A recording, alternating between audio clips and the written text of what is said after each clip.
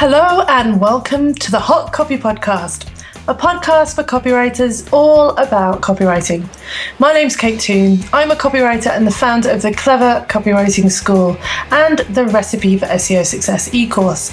And as always, my co-host today is Belinda Weaver. I'm always here. I'm also a copywriter and I'm the founder of Copyright Matters and the Copywriting Masterclass course. So today we're going to talk about subcontracting. And for those who don't know what this is, it's when a copywriter or agency uses someone else to write the copy. Generally, they pass out the work and pay the writer a percentage of the overall fee. And it's something both Belinda and I get asked about a lot. As often, when your copywriting business goes big, it can seem like a great way to earn more money without actually having to write any copy. But subcontracting can be problematic. And today, Belinda and I are going to share with you our experience and tips.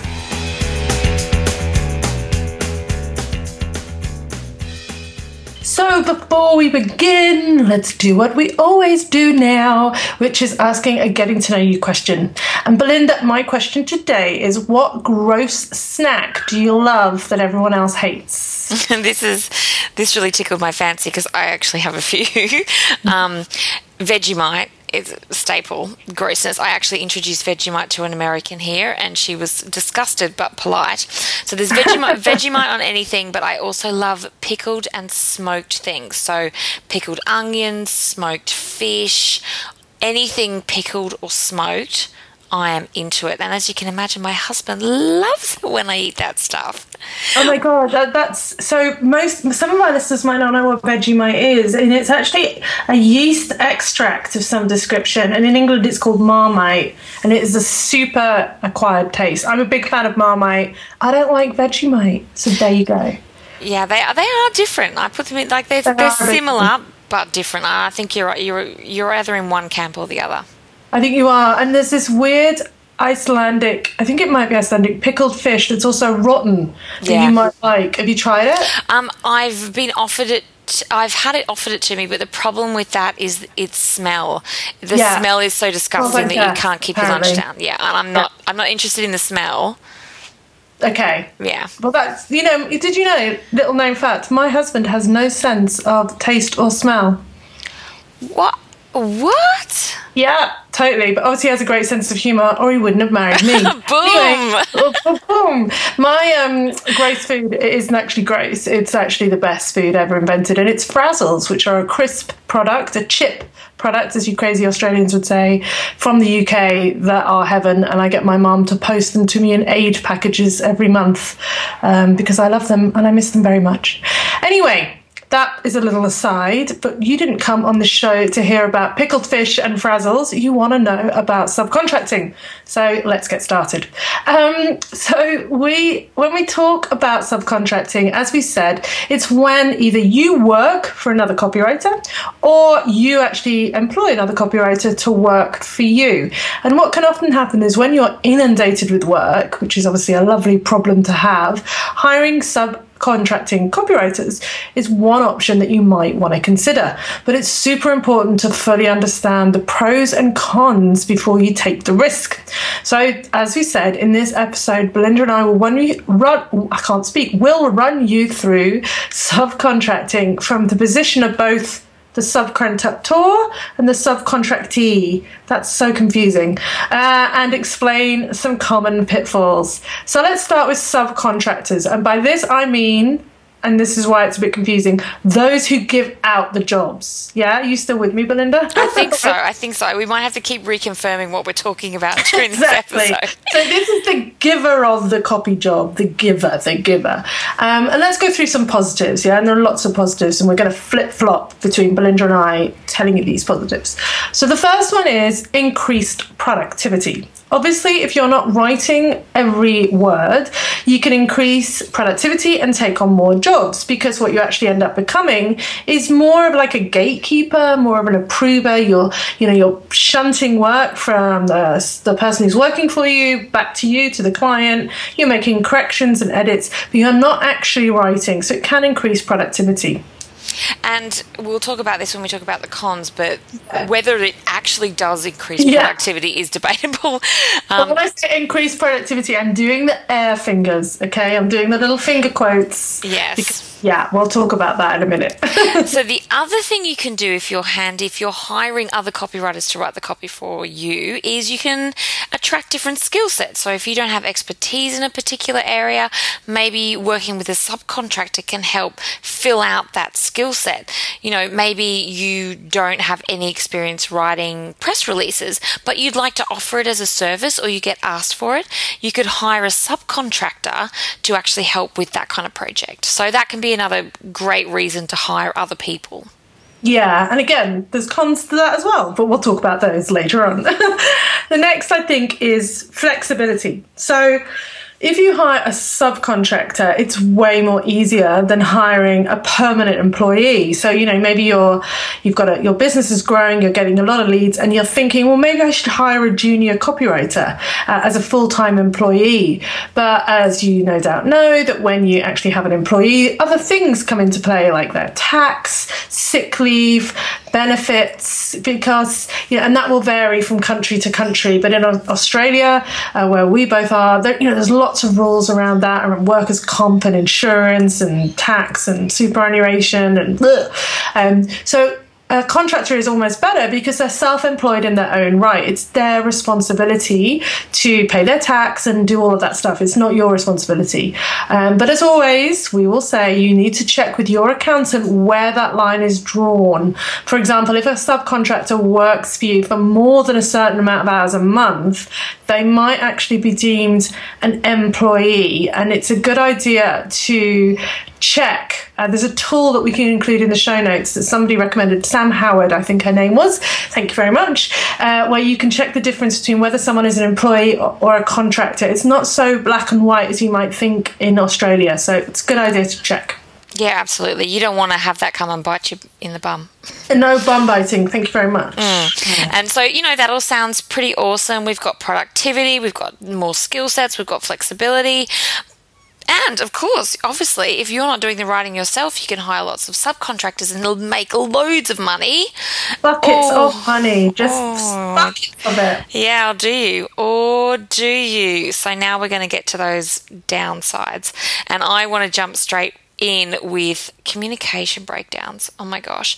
So when you're the go-between between the client and the writer, you're effectively the account manager. You need to field the questions. You need to take the brief. You need to check progress with the writer. You're still doing corrections. You need to make sure everyone's on the same page. And you might think that you're saving lots of time because you're not doing the writing, but that actually takes a lot of time unless you have some really good systems in place. And I'll even say that even when you have really good systems in place, it's very time consuming. So being the communication manager and managing potential communication breakdowns, definitely a downside of hiring subcontractors. Yes, I 100% agree. And after this section, Belinda and I are going to share our own experiences of doing this. So we'll talk a bit more about, the downsides there as well. So another downside, another negative or con is the degree of upskilling you need to do. So obviously the key to making money when employing someone as a subcontractor is that you get a copywriter who has a significantly lower rate than you. We'll talk more about rates and margins at the end of the show, yeah? And we'll give you our recommendations on how much you should be adding on top of the copywriter rate. But listen, so I guess the idea here is, if you're charging $100 an hour, then ideally you want a subcontractor that's only charging $40 an hour. Because the closer they are to your rate, the less money you're going to make. I'm sure that makes perfect sense, but I just thought I'd really over-explain it. But then again, there's a con to that. So you find this great copywriter who only charges $20 an hour. Whoopie-doop, you're going to make so much money. But clearly, the lower the rate a copywriter charges, then it's likely the less skilled the writer is. And, you've got to therefore not only consider that time you need to be the gatekeeper and pass stuff back and forth, but also you're going to have to train them how to write copy.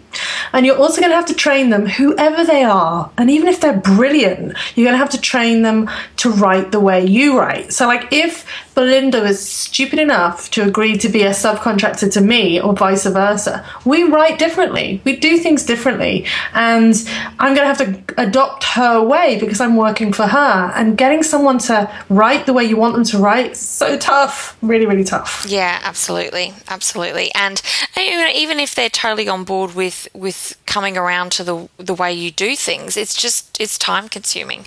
Yes. And the next downside, we don't want to be negative Nellies here, but you really have to understand the flip sides of this making buckets of money proposition that you might have thought of, and that's quality checking.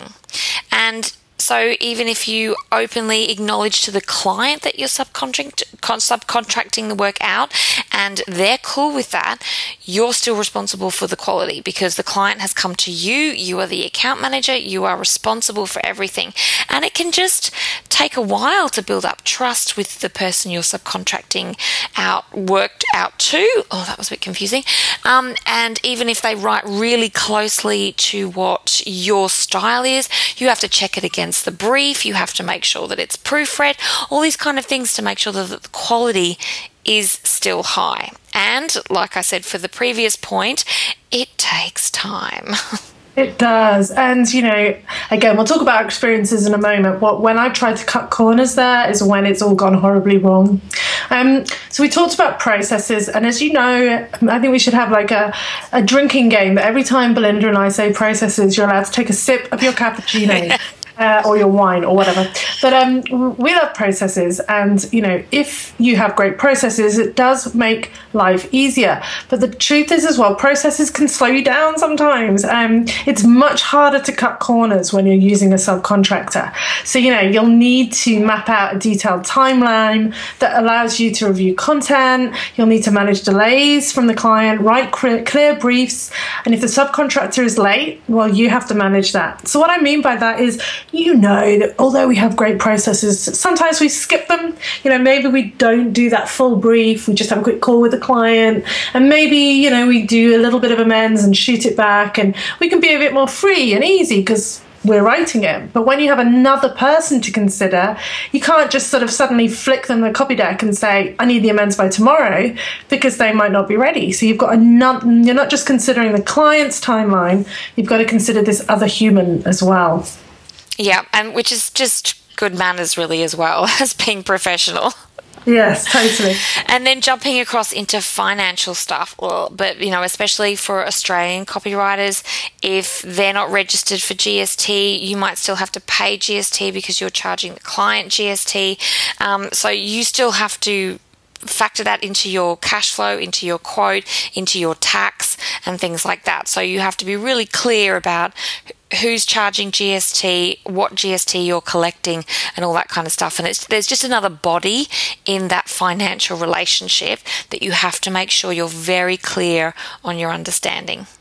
Yes, exactly. And, along with finances, another really tedious thing, which honestly, even saying the word makes me yawn a little bit, insurance. You're definitely going to need to get some kind of professional indemnity insurance to cover you if something goes wrong.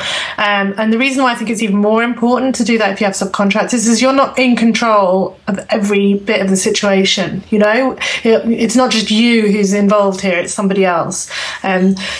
Ultimately, when it comes to cons and pros, it's really important to get everything ironed out and agreed with your copywriter before you start working. You need to cover all angles. You really need to consider every consideration. So we've talked about GST, we've talked about insurance, timelines, planning, but also what happens if they get sick and they can't deliver it? What happens if you get sick and they're waiting for stuff for you? What happens if they just walk away, which happens, they just say, I don't want to do it, but you're halfway through and you've committed to the client. What happens, this is the worst one, if the client just hates what they produced? It's tough. And I have a subcontracting agreement on the Clever Copywriting School, which I'll include in the show notes, that covers off a lot of these eventualities. So, it says, if you're sick, this is what we'll do. This is how you get paid. This is what happens if you charge GST. But no agreement, there's still humanity in there. You can sign all the documentation you want, but if someone really does get sick, are you really going to enforce that agreement? It's just tricky, isn't it? It's just a bit. Yeah, that's exactly right. You've got, the point you made earlier, Kate, is you've got, when you're on your own, you can roll with it a lot more easily. But when you've got other bodies in the picture, you just have to be, you have to think things through in a lot more detail. Yeah, so I think that's it. And I think, I think we're going to talk about our experience now. But one thing before we get into that is, really have to consider, is this who you want to be? Because what you're doing is you're actually moving away from being a copywriter to being a project manager, or at least some portion of your time. You're not writing, you are editing, you are managing timelines, you are managing budgets, you are managing accounts, you're like an account manager. So is that who you want to be? Is that what you want to spend your time doing? Some people, yes, that will be it. But some people will, like I did, kind of go, hey, the whole reason I started my copywriting business was that I didn't want to do this stuff anymore. So how did I find myself doing it? What was your experience of subcontracting? Pretty much what you summed up there, Kate, because I had this idea that if I was to be successful, in air quotes, and my business was going to grow, in air quotes, then I needed to start building a team. I needed to become like an agency myself. I just thought that's what the natural step was. And at one point I had a team of about 6 writers. And wow. The biggest surprise to me was that I didn't have any time to write at all. I really enjoyed writing, but I didn't have any time to it because I was being a project manager. I was being an account manager. I was managing the communications. I was actually editing and rewriting a lot of copy, even though the subcontractors that I had were quite good. There was still tweaks to be made, and in some cases it was a lot of tweaks, and in many cases it wasn't. But I actually stopped doing it because I wasn't writing, and the big surprise was it wasn't profitable at all because I was spending all my time managing the projects, and I realized that the most profitable use of my time is when I write, because I write quite quickly, and I charge a higher rate. So yeah. It was a big surprise for me, but I think I had to work through that process. The good thing for me is I didn't actually go out going, all right, I'm looking for subcontractors. I actually had people approach me. And so it grew in this kind of nice organic way with people I'd built up a relationship with. And with that, I'd said to people, okay, well, this is how I work, and you get credit for the project, and I won't be hiding your presence from clients, and you'll get access to testimonials and all this kind of stuff, because I wanted them to be treated the way I wanted to be treated as a subcontractor. And that was very important to me. But then I gave it all up because I was like, this is not fun and it's not profitable. Yeah, totally. I think we'll talk about the sort of benefits for the subcontractors sort of almost in the second half of this show, like you said there about getting credit and stuff and how you should do that, what you should expect as a subcontractor. I mean, my experience was very similar to yours. So, again, it kind of happened organically. So I never thought I am now going to change my business and I'm now going to have a team and I'm going to offer, I'm going to grow my business. And people approached me and said, oh, do you do mentoring? Do you, get interns? And I didn't like the idea of having unpaid interns. So I paid somebody who wanted to learn. And then that kind of became like subcontracting. And I think that was almost a mistake in a way because I didn't make a decision. Like if you make the decision, then you can be more practical. You can put plans in place and you can put measurements and metrics in place to see if it's working. When it happens organically, it's almost like you almost find yourself 6 months later with all these people working for you and go, how did that happen? This wasn't my plan, which sounds like what happened to you. I've done it several times with some great writers, and I've tried to sort of make it as financially viable as possible, by which I mean I try and touch the copy as little as possible and, just get it from the person, give it a quick skim read, send it to client. And every time I've done that, the client has hated the copy. And I don't even know if the copy was actually bad. It just, that seemed to be what happened. Every time I didn't spend time reviewing, editing, changing, it just got knocked back. And then I felt bad for the poor person who'd written it. And also, I'm not that great at, giving back feedback without worrying that I'm going to really upset the person. Yeah, me too. I was always like, oh, this is... when the client comes back and goes, yeah, I just hate it. And you're like, oh, God, now I have to tell someone else that. I can deal with that myself, but telling someone else that, especially someone who's at the start of their journey, it's really hard. And like you, I did even try and track it a little bit to see if it was profitable. And God, it just wasn't profitable. And I just... when I came, you get paid, you get that big chunk of money, and then you give the chunk to the subcontractor. It still felt like a lot of money coming out of my account. And, I totally agree. I write very quickly. And so it's much better for me to just, what I now changed the way around is I write it, and then maybe I use other people to edit it and tidy it up. But I write really quickly, and that's the most profitable thing for me. So both of us didn't have good experiences, I'm afraid, people. But it doesn't mean for me it wasn't worthwhile. I feel like I had to go through that progression to go, oh, okay, now I'm actually happiest on my own. Yeah, and I know a lot of copywriters who I speak to do subcontract very well, and they love that and they like the idea of growing bigger. I think as well, my business was always Kate Toon copywriter, it still is, and therefore they were buying me. And I didn't have a company, and I felt weird about saying, and actually I'm not writing it, I'm going to give it to someone else. And we'll talk a bit more about that transparency in the next thing. And there was one more thing I wanted to say, and I've kind of forgotten what it is. Oh, I guess I have been a subcontractor. So that's what we're going to talk about in the next half. So I've worked for other people. We're going to talk about that a bit now, but my experience of that, working with agencies a lot, we think, Belinda and I were chatting about this before the show, that we think we might do a whole episode on how to work with designers, with agencies as a subcontractor, how to get that kind of work. So that we might do that soon, eh, Belinda? Yes, absolutely, because I much preferred being a subcontractor than being either being the subcontractee than being the subcontractor. I like being the creature more than the master. Yes. Does that make sense? That makes much more sense. So let's flip over and talk about the creatures. So let's talk about it from the point of view of the person who's doing the subcontracting. So they're not the boss. Yeah, we're getting the work. Yeah, wow, this is so hard. So let's talk about some pros. And the pros and cons, I'm going to do all the pros, and Belinda's going to do all the cons. I'm lumped with the negativity. Oh, gosh, you're so positive. I'm usually the bleak one, so it's good that you get the bleak thing. Yeah. So some of the pros are that there is no client liaison. Woohoo! You don't ever have to talk to the client. And we've done so many episodes on difficult clients now. We must just look like we loathe clients. We don't, of course. But dealing with clients takes up a lot of time, especially if they're chatty and they like to go through things in tiny detail and micromanage you. So you don't have to deal with the client. But I guess, the truth is that the person you're working for is now your client. So that's kind of weird. But hopefully the person you're working for gets it a lot more than possibly the client will.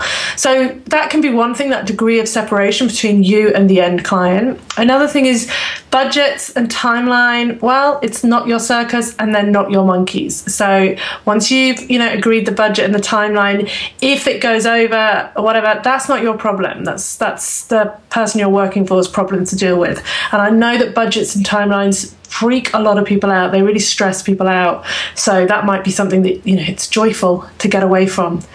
You kind of a little bit got no responsibility and no worries. A little bit, depending on the type of person you are and depending on the transparency. So some people will employ you as a subcontractor, but they will not let the business know that they're using you, if that makes sense. So some copywriters will ask you to write as if you are them, and the client will have no idea that the copywriter hasn't actually written it themselves.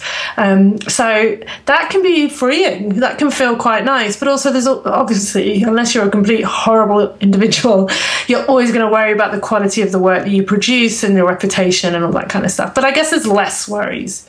And then finally, as we talked about, if you do work with big well-known copywriters or big brands or designers, you can get access to bigger brands or different brands or more well-known brands that you possibly couldn't get to work with on your own. And that can be pretty exciting. Again, has its pros and cons, but it can be pretty exciting to get that big brand logo on your website. And all that sounds very good, but I'm here with the You're hard the voice truth. Of doom. You're the doom. You're the doom monkey of the episode. And so, yeah, I even echo Kate's words. No client liaison, woohoo! But that means you do not get to ask clients questions that you want to, and it can result in Chinese whispers. I always preferred getting access to the client. Like it can be a lot less pressure generally being the subcontractor, but I found that I would get these half-filled briefs from agencies or graphic designers or web designers that didn't answer the questions that I felt I needed to write really great copy. So often I would find myself in a position of trying to convince the person giving me the job to give me access to the client, and I wouldn't always get access to the client, so I'd have to just kind of wing it based on what I had. So I actually think it can be a negative not to have contact with the client, but I will just agree with Kate there to say that no client liaison, like you don't have to manage the relationship. That is kind of cool. So, I just want to quickly say if I was working as a subcontractor, or I would be able, and I wanted to talk to the client, I might say something like, oh, I'm actually working with such and such on your copywriting, because you don't want to confuse the client with different brands. If they've gone to, say, a web designer to get their website done, and that web designer has hired you as a copywriter, if you want to then talk to the client, you have to be very careful about keeping that relationship harmonious for the person who's given you the job. So there's just some trickiness around that client liaison. The next one I thought of is, yes, you don't have to manage any budgets or timelines, but because of that, you can get paid less. And you know what? I think this is actually fair enough, because you didn't spend time marketing, you didn't spend time getting to know the client, you haven't managed any of their quirks. I was just trying to think of a replacement word there. Quirks. So you wouldn't charge necessarily your normal rate. And I think a commission is pretty normal to give to the subcontractor to reflect that. Maybe, 10 or 20%, Kate, would you say? What do you mean? That you charge your rate and then the person adds on 10 or 20%? Well, you could do it two ways. You could take a 20% hit on your rate and give the commission that reflects the work you haven't had to do. Or and I know plenty of copywriters who do this, myself included, you'd say, well, this is my rate, and you'd let the person giving you the job add any extras on top. So I think there's different ways of doing it. So I think, when I was offering work out, I found it easier to just say, this is what I'm paying. This is what I'm paying for the job. This is what the job is. Do you want it? Do you not want it? And then not go into what I'm charging the client, because really that's none of the subcontractor's business whatsoever. Yeah. And as a subcontractor or charging, I would always kind of, I don't know. I've always just charged my normal rate. I've never taken anything off, which is why I didn't maybe get so much subcontracting work anymore. Maybe this is where I've been going wrong all these years. But I know that in agencies, when I worked in an agency, and again, we can talk more about this on that episode, that they usually have a margin.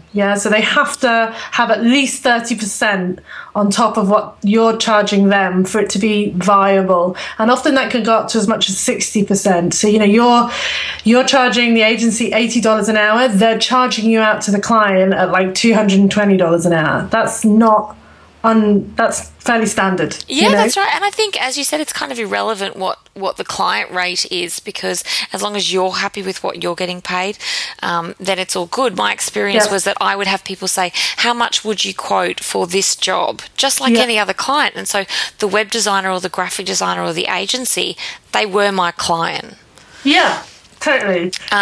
I often found, so when I was on either side, like that's one way of doing it. I just found going back into the boss rather than the creature, it's much easier, I think, for you to work out what the client will pay and then work out your margin and then just say to the subcontractor, this is what I can afford to pay. I think that takes the pressure off the subcontractor because everyone hates quoting. So anyway, either way, it's fine. I think that is a lot simpler. So listeners, listen to Kate.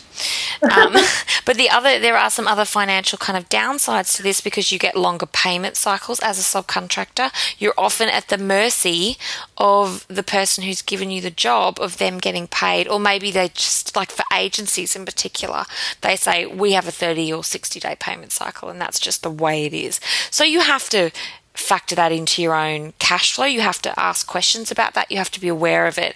And then you have to make sure you have a process around the client not paying, the end client. And we're going to cover this in the episode that we just made up about how to get work from these kind of people. But you know, what if the client doesn't pay the person who's given you the job? Do you still get paid? You have to make sure about that. There are financial downsides, or at least considerations, to being a subcontractor. And then your last one, Kate, was no responsibilities, no worries. And as you said, you still care, and you should. You're a professional copywriter. And you know, you still have to put your best foot forward. But when you don't own the relationship, it can be a lot more relaxing. And you mentioned big brands. And I think we've both had this experience, Kate, where big brands, exciting, but then they also can be very painful. Not all they've cracked up to be. So we should talk about that one a bit more in that other episode. Oh my glob. I mean, seriously, they can be the worst. So I've got some great anecdotes, not just my own, but other people's, that we can share on that episode. So perfect. Yeah, look forward to that. And we're going to finish up today's. So we've covered off the master and the creature, and we've covered off the pros and the cons. And we're going to finish up with some common questions that we get asked. And some of these come from the community that I run, the Clever Copywriting community. But I'm sure that Belinda has asked about these things from students on her masterclass course as well. So let's run through them. The first one is from Amanda van Elderen, and she says, should you disclose you're using a subcontractor or not? I actually had it in my terms and conditions that basically said it is possible that I may have a subcontractor working on this, and that's just the way it is. So I had that as a kind of catch-all. I didn't necessarily disclose it to the client, like I didn't ram it in their face. I might have talked about the team or the copywriter who wrote this. So I wouldn't hide it necessarily, but I didn't necessarily ram it in their face. I just brought it up if I felt it was relevant to what we were talking about. What about you?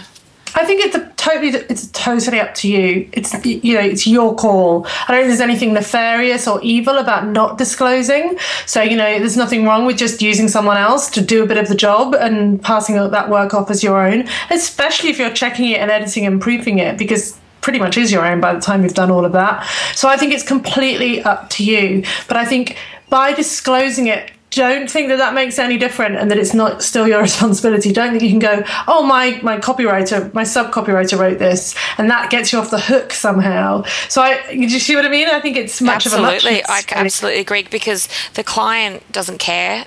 No, they don't care. No, and I've always been very much of the thing of I don't have minions, I don't have subcontractors. So it'd be pretty hard for me to then go, oh, my team wrote it. And so I kind of emotionally got over that fact by sort of I've only ever kind of used copywriters to do bits of jobs, never the whole job. Anyway, and as I said, it didn't work for me, so I didn't do it very often. Okay, the next question's from Kylie Singh, and she says, if you are the subcontracting person or creature, as we've now named it, can you still ask the client for a testimonial or use their logo on your website? Well, again, it's up to you and the person you're subcontracting to. If you've got an agreement, it should say at the start whether you can or not. And it's a really important question to ask, because you could get a testimonial from the master, the person you're working for, or the end client. So you might get both. You might get one, or you might get neither, especially if the person is not admitting to using you. So, that's so important to ask that. And often if you work with big agencies as well, they won't let you use the logo of the big brand on your site because that you've signed an NDA, or they just don't want you to illustrate that. So again, you can ask, and it's definitely something you should agree before you start working, because often, as we've talked about, the joy of working on big brands is the logo. So if you do the whole, which has happened to me, like I did this fabulous job for this, one of the biggest hotel chains in the world, wrote oodles of copy, was so proud of it, and at the end of it they said, I'm sorry, can't give you a testimonial, and you can't use the logo.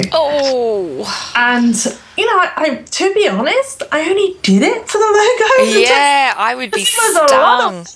And I was gutted. So you live and learn.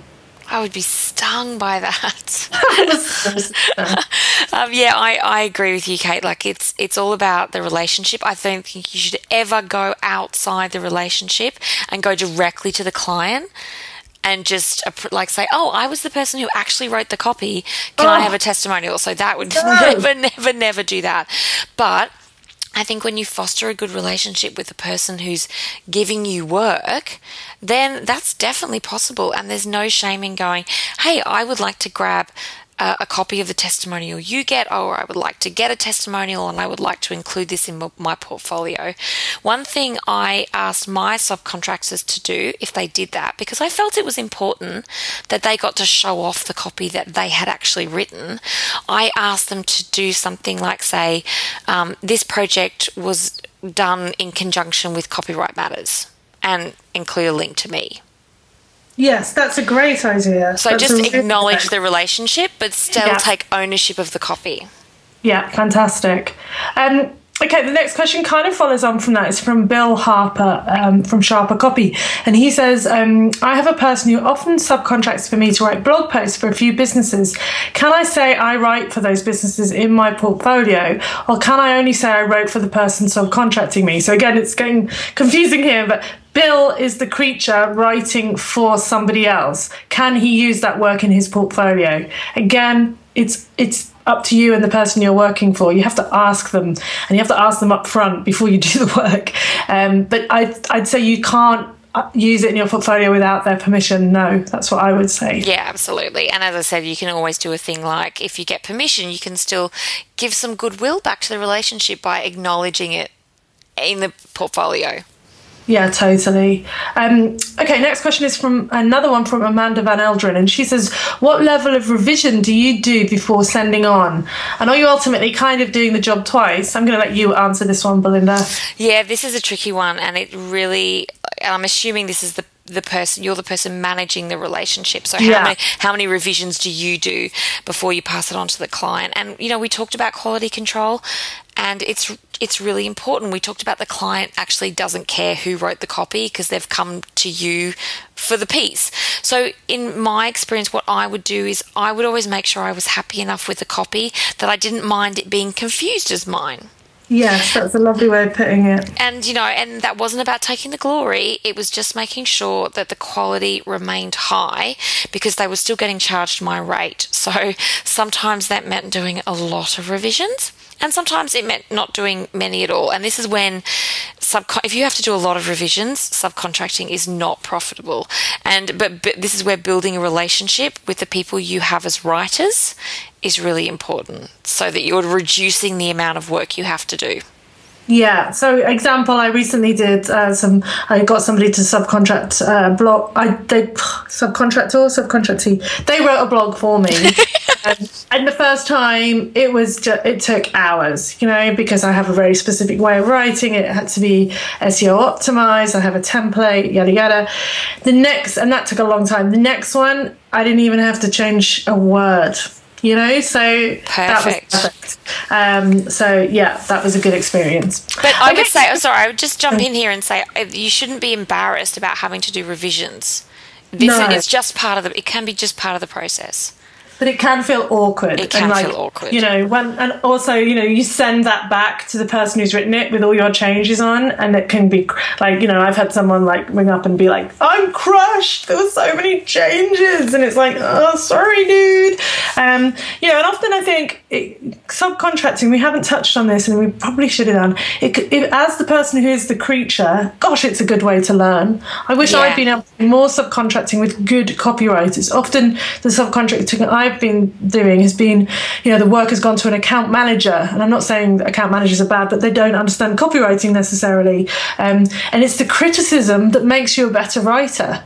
So if you can get to subcontract for a really good writer, wow, you can. It's like getting free training. It's like being mentored. Yeah. One of the things that I used to do is if I did a lot of revision work, to kind of break the crushing, like I'm giving you back your copy with a lot of changes made, I would actually spend some time on the phone with them going, I just want to walk you through what I changed and why I changed it. And I love this bit. At least pick one word out that you love. Yeah, this bit was perfect. This one word. It was perfect. So to finish off today, do we think subcontracting is a good idea? Look, I think it's a great thing to be the person who is the creature, who is writing for other people. I think you learn a lot.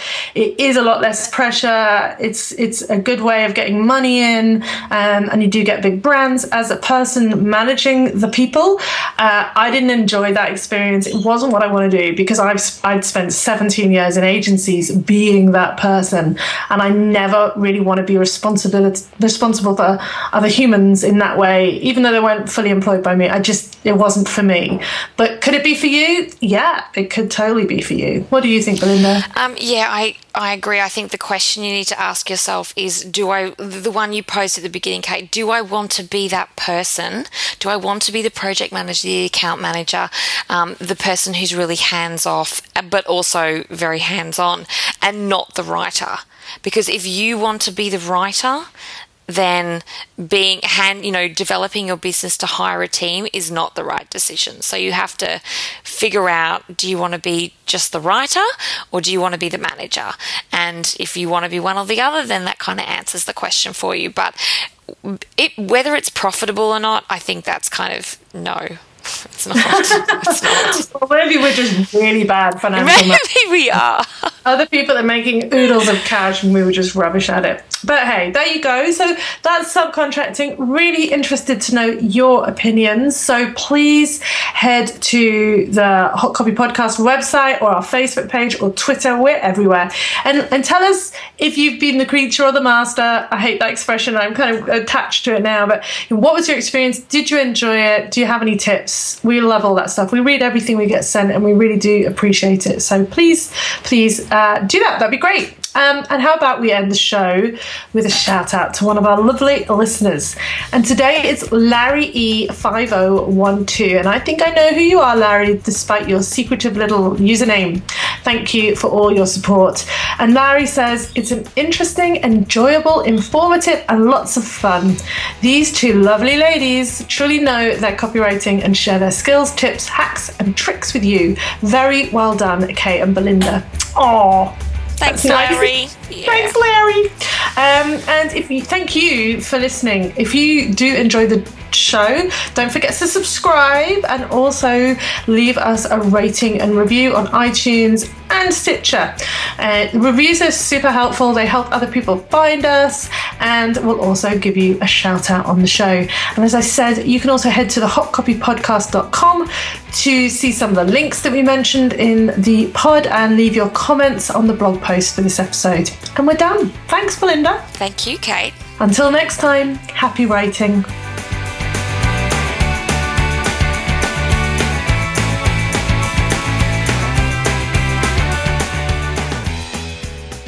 So you're still listening? Great. Because I wanted to tell you about my new podcast, The Recipe for SEO Success Show. Sadly, this one's just me, Kate Toon, but it is packed full of useful, practical, doable SEO tips and advice. You can find it in the iTunes store, on Stitcher and SoundCloud. Just search for The Recipe for SEO Success Show.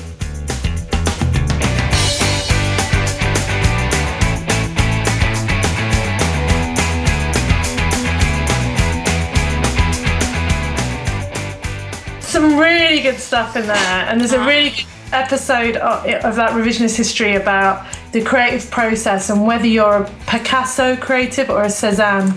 And it made me think that you are a Cézanne and I am a Picasso. You'll have to listen to work out why. Oh, I love that. Yeah.